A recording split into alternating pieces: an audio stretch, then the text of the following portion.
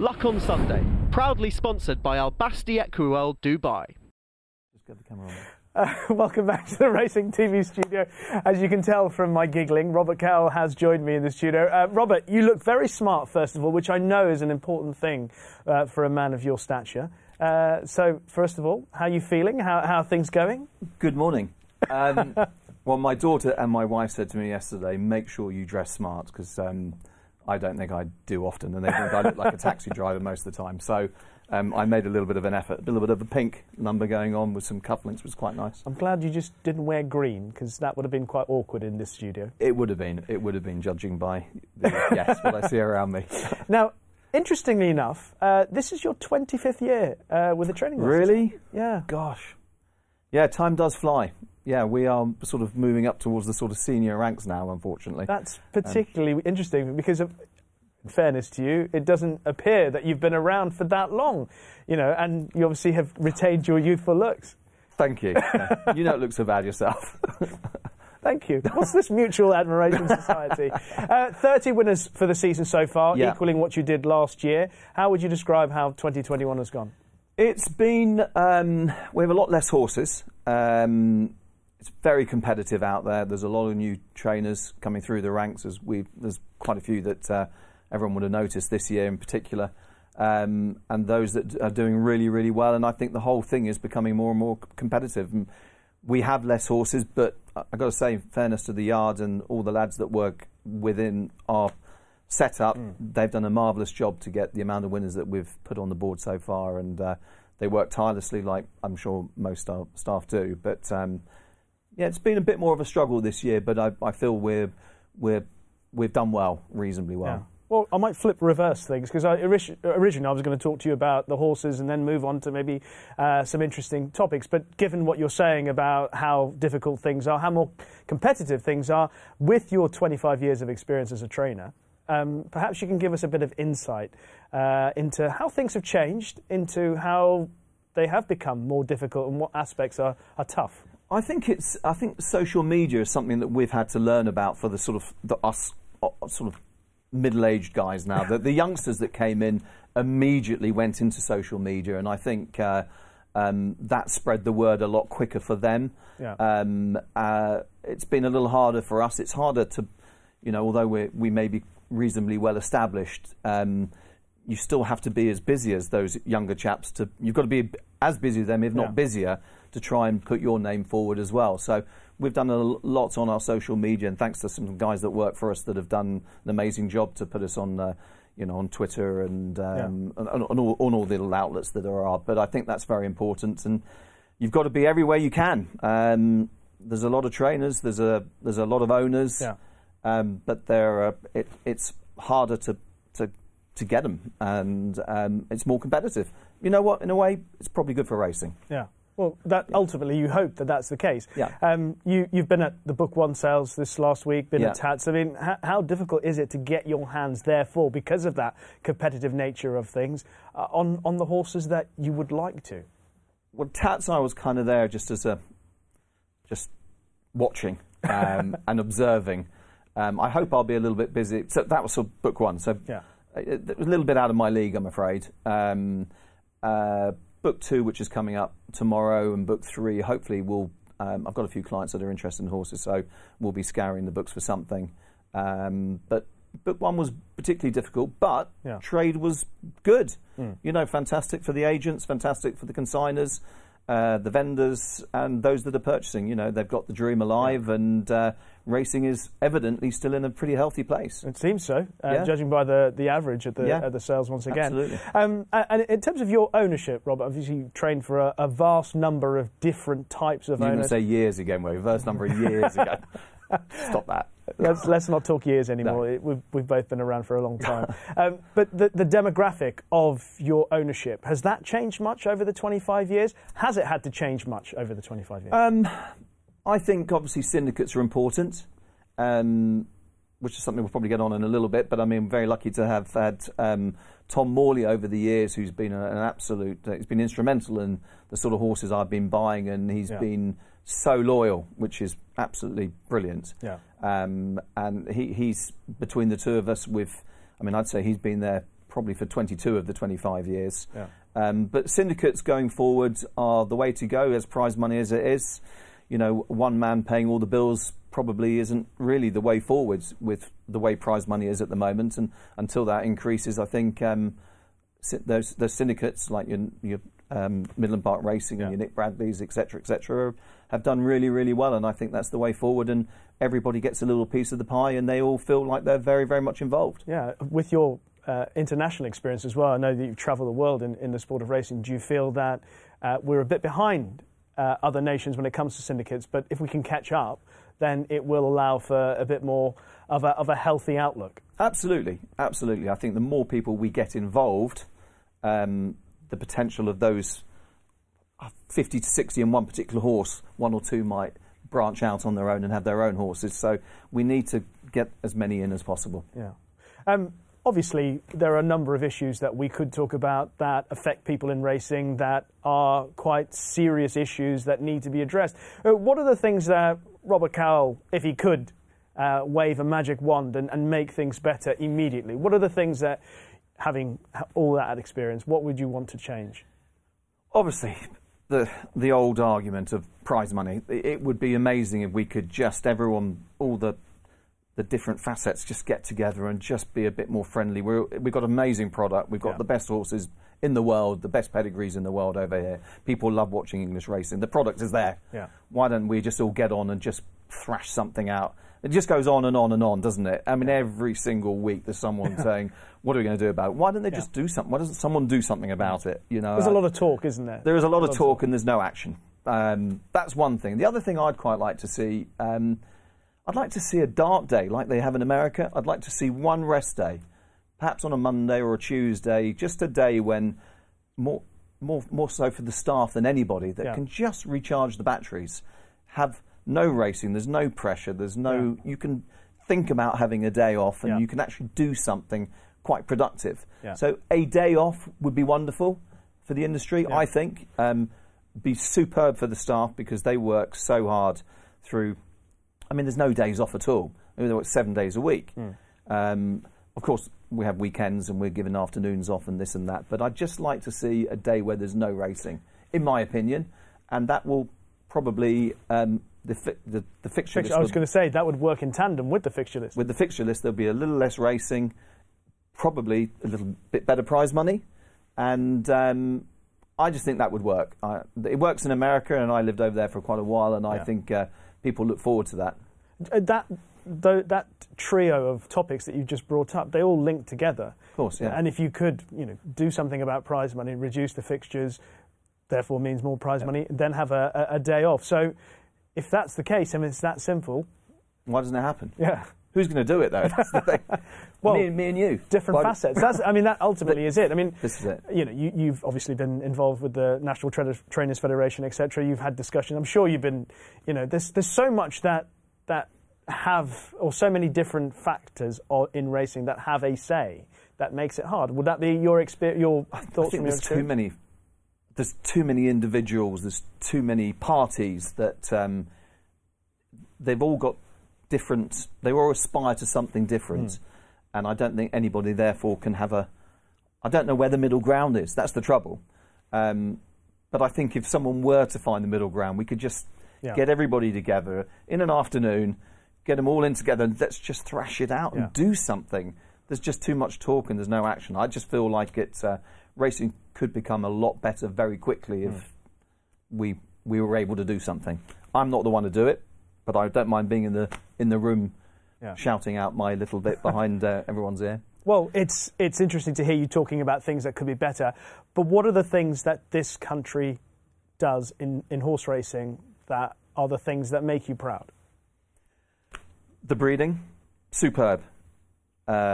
The studs around which is essentially where the horses come from. You know, the studs in Ireland and England are just absolutely wonderful. You go to the sales, the horses are immaculately turned out. The sales are very healthy. So if the sales are healthy, then we obviously have a very, very burgeoning business, don't we? We must all do, because everybody wants to buy a horse. Everyone wants to be part of it.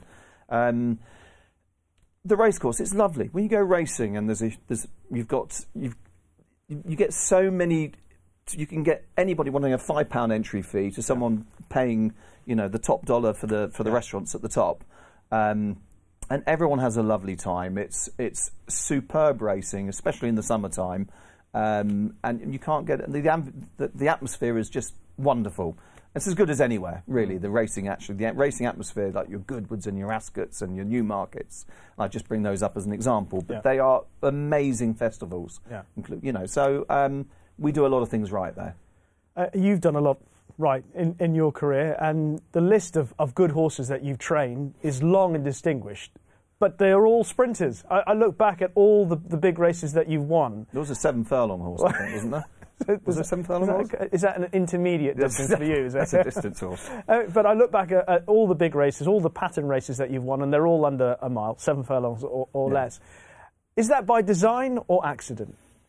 Do you know, I was thinking about this last night, and actually it's by design, but partly by accident. And again, harping back to Tom Morley, when we first decided we need to go out and buy ourselves a good horse, we realised that the bigger outfits were selling the colts that were now geldings, that didn't get a mile, and they didn't really want sprinters in the yard because they were wanting to win the guineas and the derbies, etc., etc. So we saw a little loophole there that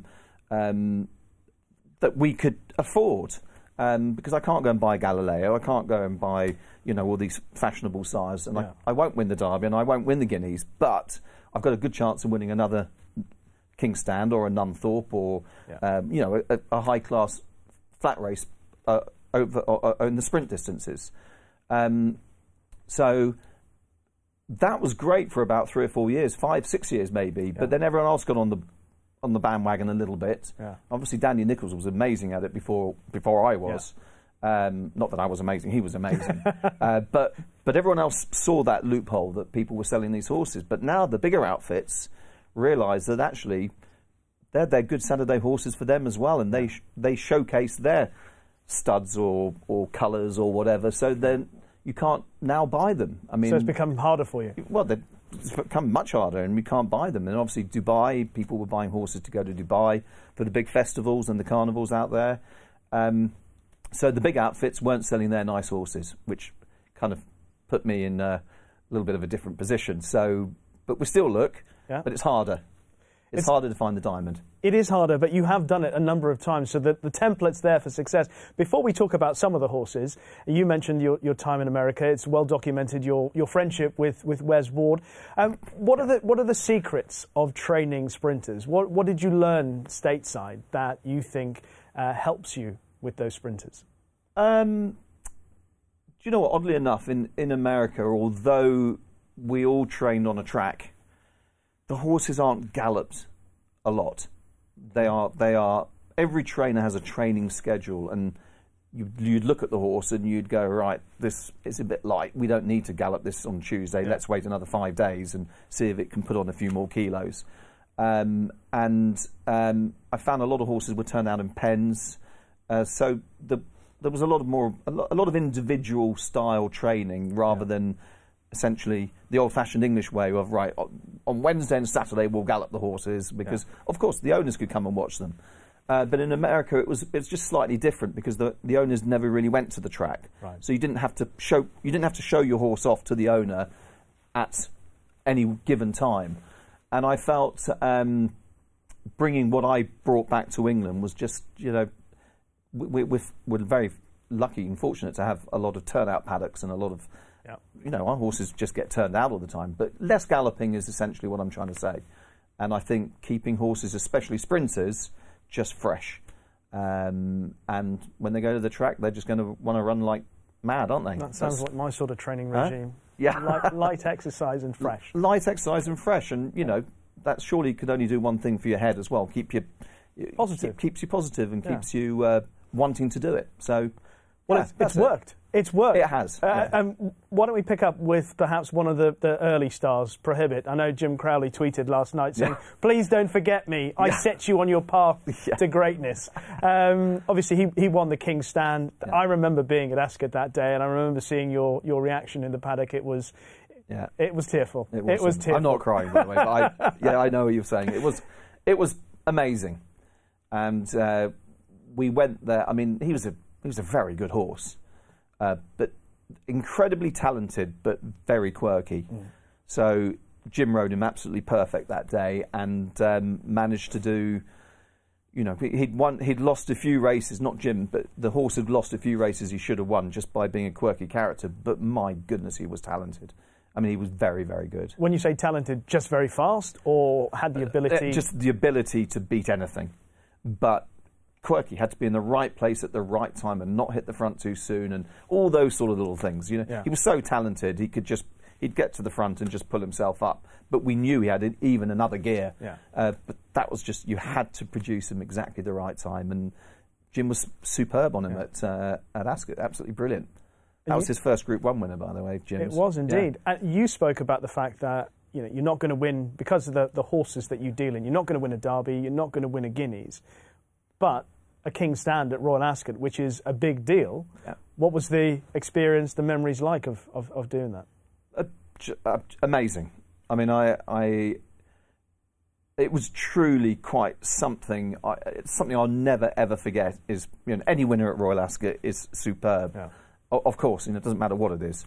But that was just particularly special because it was our first Group 1 winner, Tom Morley's first Group 1 winner, and also involved in the horse was Khalifa Dasmal, and the Pennies and the Rixes, and we're all small-time people mixing it with the big lads, and it was outstanding. It was fun in the car park afterwards, I must say. How long were you in the car park for? Quite a while. It was quite a while, maybe till the next day, I think. But that was superb, really good. It wasn't. You didn't stay in the car park till 2015, did you? Because if you did, you'd have been back for another King's Stand. Yeah. Gold Ream. Yeah. Again, he was. Now that horse was just incredibly quick. He just could burn anything off. Just very different to Prohibit, who was way more talented. Even though Gold Ream won the King's Stand than the Abbey. But he was just absolutely just so quick. But both these horses had amazing pedigrees as well. And that does help a lot. Interesting. And they both were very good pedigrees, both by Oasis Stream also. So when sourcing these horses, how much, you mentioned Tom, who clearly, and I said it on air a couple of times about the strike rate of purchases that turn into or improve, horses that improve when you get hold of them. Tom's bought. Who runs that, or how do you divvy up the responsibility for the horses that you purchase? So we have a system. So we'll look through the whole. This is the secret. Is Tom going to be happy that you're giving this away? Well, actually, I'm going to give him a lot more credit than I'm going to give myself. But he's extremely good on form, and he watches everything. So we will, between us, we will get a short list of horses. He'll look at mine and I'll look at his, and we'll scrub off what we individually don't like. And that'll give her an even shorter short list. And from that short list, I'll then go to the sales and tell him what I like or what I don't like at the sales. And I do my little thing there. And so whatever I take off is then finally the minuscule list that we're actually really interested in. And it might be anywhere between 4 or 5 to 10, 15 horses. But we know that those are the ones we've identified as what we really think we can improve or have fun with. Depends on the budget. And both Prohibit and Gold Dream came under that shortlist. So we've been lucky. We've been really lucky in the past. Well, a deal of skill involved as well. But what was Gold Dream's success in King's Stand in 2015 like? I guess a different feeling. We knew where to go. We knew where the winner's circle was. We knew where to go to get the champagne afterwards. We'd been there and done it. So it was brilliant. Again, it's to do it again. I would love to win that race another time. What is it about it? I suppose it's because I had so much fun the first time I won it. I want to keep repeating that. It just really does it for me. It really gets me going. It really ticks the boxes for me. I just love it. I think it's brilliant. How different was the experience of winning the Abbey? Slightly different. Again, it's a Group 1. It's French champagne, brilliant. I guess.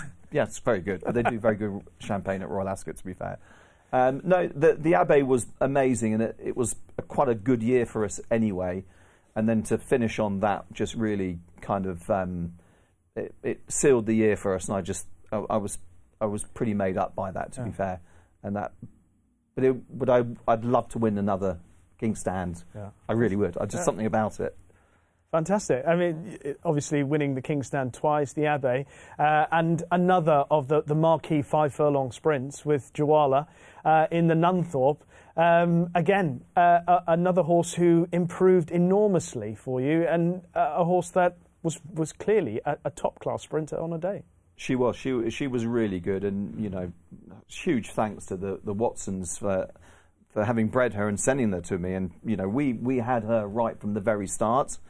So it kind of different in a way, because this filly had come to me as a yearling. Yeah. So we took her from where she was to what she ended up being. And at what point did you think, yes, this is going to be a Group 1 filly? I said how much she improved. I mean, where did you identify that this was where it was going? Again, she was very much like Gold Dream, just incredible speed. This was an amazing day. It was absolutely brilliant that day. That was superb. But where I knew, when we ran her in the... we ran her at Goodwood down the hill, and we got beaten by Sol. I think Sol Powell won the. No, sorry, we ran her at Doncaster the year before as a 3-year-old, and she finished behind Sol Powell, 4th or 5th or something. Not beaten far, 2 or 3 lengths. Yeah. And I thought to myself, as a 4-year-old moving forward to next year, with the strength that she'll develop into and what she will develop into, she could be a real force to be reckoned with. And that proved to be the case. And again, an amazing penny. Another way to stream, funny enough. But so I mean, Native Trail. Huh? Yeah. But she was very, very good, but a bit more like Gold Dream than Prohibit. Just raw talent, fast. Just got on with it. And Steve Dran gave a fantastic ride that day. It's wonderful watching you talking about these horses and about how much speed excites you, because clearly in a world where we've missed the horses being bred for stamina, there seems to be a bit of a stigma amongst the traditionalists that it's become too commercial, the whole emphasis on speed, etc., and early speed as well. It's nice to see someone so openly desiring and excited by a horse who's just fast out of the gates and gets the job done as quickly as possible. Yeah, it does excite me. And again, let's hark back to what we were saying earlier. It's a sort of horse I can afford to. Well, myself and my owners can afford to buy. We can't afford to buy a horse that's got the pedigree to win perhaps a Guineas, but certainly not anything further than that. Yeah. It's very difficult to buy those. Although you can. It's just not my gig. But I do love the speed, and I love. You can run them plenty of times as well. I think that's another thing. They doesn't take much out of them, does it? No, but also run them plenty of times, but keep them sweet. Absolutely. How do you do that? How do you keep them sweet? Well, I've got to tell you... Is it the lack of training that we were talking about earlier? Yeah, I've said this story a few times, but before Prohibit won the King's Stand back in 2000 and whenever it was, 11, it was a long time ago, many years ago. 10 years, yeah. 10 years ago. He had 6 weeks between races, and I galloped him once. Wow. In 6 weeks. And when I turned him out in the paddock, he used to gallop around the paddock 1,000,000 miles an hour for a minute and a half, 2 minutes. And then he'd just put his head down and eat grass or whatever he wanted to do. But you could tell just by turning him out what sort of frame of mind he was in. Right. And, running around for 2 minutes, flat out, I mean, literally, he was quick. Yeah. So running around for 2 minutes kept up his fitness to some extent, doesn't it? You were never worried going into the King's Stand that you'd not done enough with him? No. Because he looked amazing. I knew he was absolutely bursting at the seams. And we did give him a few canters. He wasn't not ridden, but he did one gallop. And that was it within that 6 weeks. Extraordinary. Yeah. How did you keep Kingsgate Native sweet for so long? He was a lovely horse, wasn't he? I mean, he really was an absolute dream of a horse to have, and so friendly. But my goodness, you sat on him in the morning. Everyone had to put a seatbelt on. I mean, he was just everyone's worst nightmare. Really? I mean, he could whip around. He could see something no one else could ever see, and he at the age of 10, I think he dropped. This was the Temple Stakes that he won for you in 2013. I think he came back Was it at the age of 11 he won at Nottingham? He won at Nottingham in a conditions race on the age 11. But this was had an enormous satisfying, wasn't it? Oh, it was. Yeah, he had an enormous appetite for racing, but because he was just, we could tell exactly how this horse was going to run by his demeanour in the morning. So if he jumped out and went for a little hat canter and started spooking and everything, which invariably he did, you knew you were on. In the next few days, if you had a race, you knew he would be on his A game. Absolutely a brilliant horse, and what a career he had, starting as a 2-year-old, winning the Nunthorpe. The Nunthorpe. Yeah. So, absolutely superb. Yeah, he was a lovely horse to have. Who used to have the task of riding him in the morning, or did you share that around? I shared it around because not everyone liked it. He was a really easy horse to ride. So cantering him or galloping was very easy, but staying on him was the hard bit. Obviously, he raced previously for John Best. Sir Michael Stout? Correct. Yeah. And then came to you, Cheveley Park.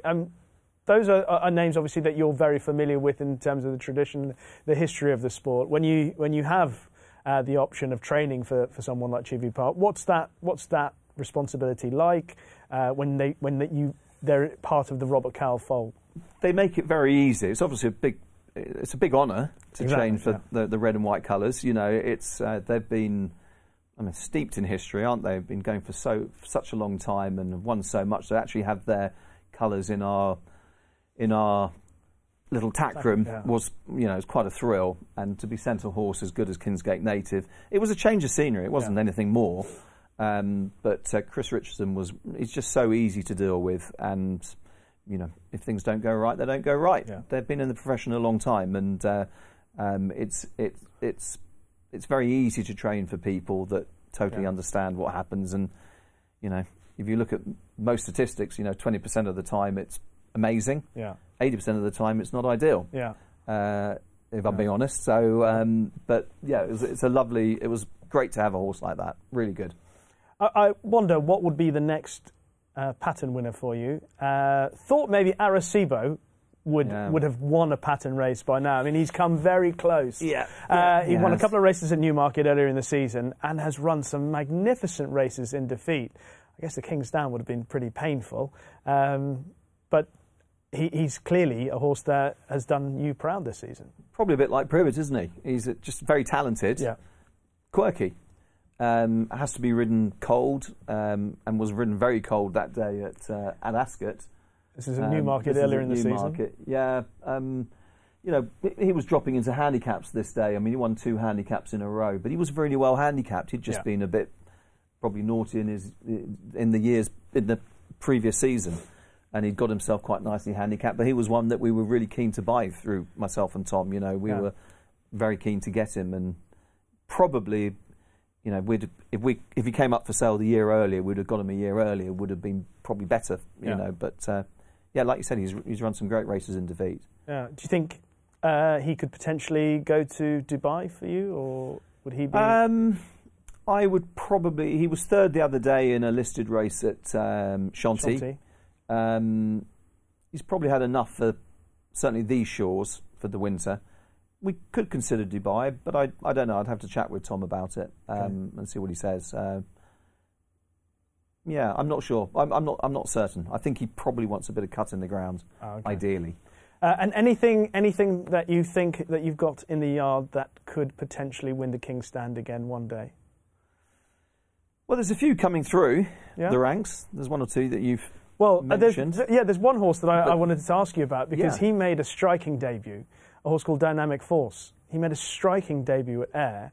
And I know you're normally reticent to be too bullish about a horse, but after the race you were, by Robert Cowell standards, really positive about this horse. Then he got beaten, I thought, through greenness on his second start. It was a head bobber.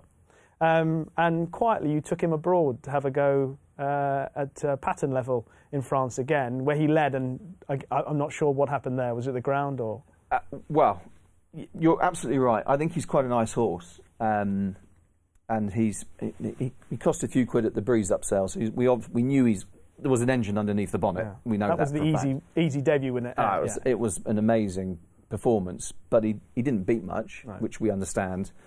At Ripon when he got beat, we were always worried that the track would be the thing that would beat him more than anything else. And it was the track. You know, he didn't handle the undulations at all. Yeah. But it was something we had to give a go. But we felt bullish enough about him to try him at pattern level, because he was in a couple of over here, but we thought they were too tough. But he absolutely, he lost it in France. And literally an hour, 45 minutes before the race that went on beforehand, there were fillies in the race, and they were all paraded round in front of his stable, like literally in front of his stable. And he just got more and more worked out. And then when he eventually got, what can I say? So as soon as he got out his stable, he was just in a muck sweat and just doing too much. He basically lost his race before he even started. So Line goes back through that, and we'll win a novice with him, hopefully in the next 3 or 4 weeks, and then put him away for next year. But yeah, I think he's a nice horse. He's a big scopy horse as well. And one that I imagine, given your style, bit of time, next year might not even be his year. It might be 2 years down the line. Well, if you think about these King Stand winners that we've had in particular, they've been older horses, sort of 4 or 5 years old, if not 6. So whether we'll hold on to this horse as long as that, I don't know. But he certainly looks an exciting horse for the future. One more before we close it off. Clarendon House, now 4 from 6, is it? Yeah, he's very good. He's a really nice horse. He's finished for the year, but he is 4 from 6. He's very fast, a little bit, runs a little bit on his nerves, but I was really delighted with his last race, which he won up north at Musselburgh, and he just showed he didn't have to lead. He wasn't just one-dimensional, so he's starting to learn. Yeah. But he looks a very exciting horse for next year, and he can only get better. Well, those are 2 names that we will definitely take note of, Clarendon House and Dynamic Force. Robert, the last thing, before we close this segment of the show off, we've spoken about British racing, but what has been the best thing for Robert Cowell in the 25 years... Not again. Why did you say that again? Because it's amazing. People won't believe it when they see your youthful looks on the television this morning. He's been training for 25 years. Yeah. What's been the best thing? I think it's all the contacts I've made. Made some great friends, some really good friends. I mean, I've been... So the training is one part of it, and yes, you meet some lovely people training, but going around the world and being at... I've never been able to do that otherwise, but meeting all the people I've met through Dubai and Bahrain and Qatar and America and everywhere we've been, even just in France locally, I've met some fantastic people, some great friends, and we'll always be good friends with them. And we joke and laugh about a lot of things from all those years ago when I first started training, and it's wonderful to have had the opportunity to do that.